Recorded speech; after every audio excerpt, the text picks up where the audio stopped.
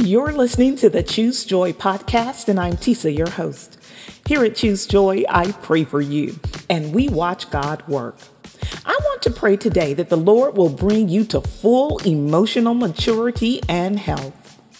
I pray that your interactions will not be guided by simply how you feel or what you would like to say, because everything that comes up was not meant to come out.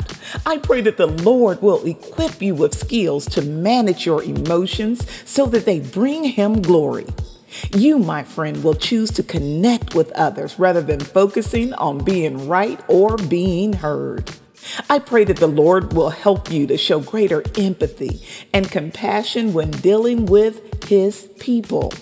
The Word of God gives us this message: bodily exercise profits a little, but godliness is profitable for all things. So let us work to build the muscles of gentleness, kindness, and patience over self-righteousness and pompous actions. And because the Holy Spirit is evident in you, I pray that you are able to hold arguments and talk through your feelings without anger or malice. Let your fragrance of joy blanket every conversation and situation. It is my prayer for you that you exercise your peace that you have in Jesus. It's your gift, my friend, so walk in it.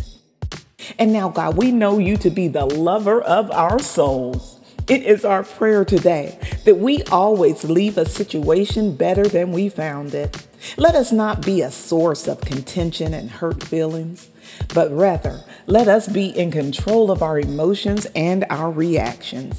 Thank you, Lord, for increasing in us, maturing us, and using us to demonstrate the more excellent way in Jesus' name. Amen. Thank you so much for praying with me here today at Choose Joy with Tisa. How is your emotional intelligence? Do you enjoy correcting others, pointing out their mistakes, or reminding them of policies and procedures or what they should do? God would have us to be better than that. He does not hold us to the letter of the law. God gives us grace. Grace through the blood of Jesus. So ask yourself, when's the last time you gave that same level of grace to someone else? Someone who messed up your order or didn't do what they said they would do.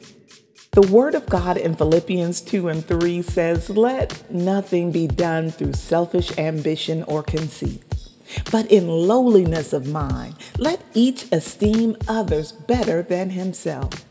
You do not have to be right all the time, but you do have to represent the love of Jesus. I hope you will share today's prayer with a friend, because with the help of the Holy Spirit, we are getting better every day. Please take a second to click like, leave me a comment, and subscribe before you go. And if you are listening on YouTube, turn on the notifications so you don't miss tomorrow's prayer. Until the next time, I pray that you choose joy. Amen.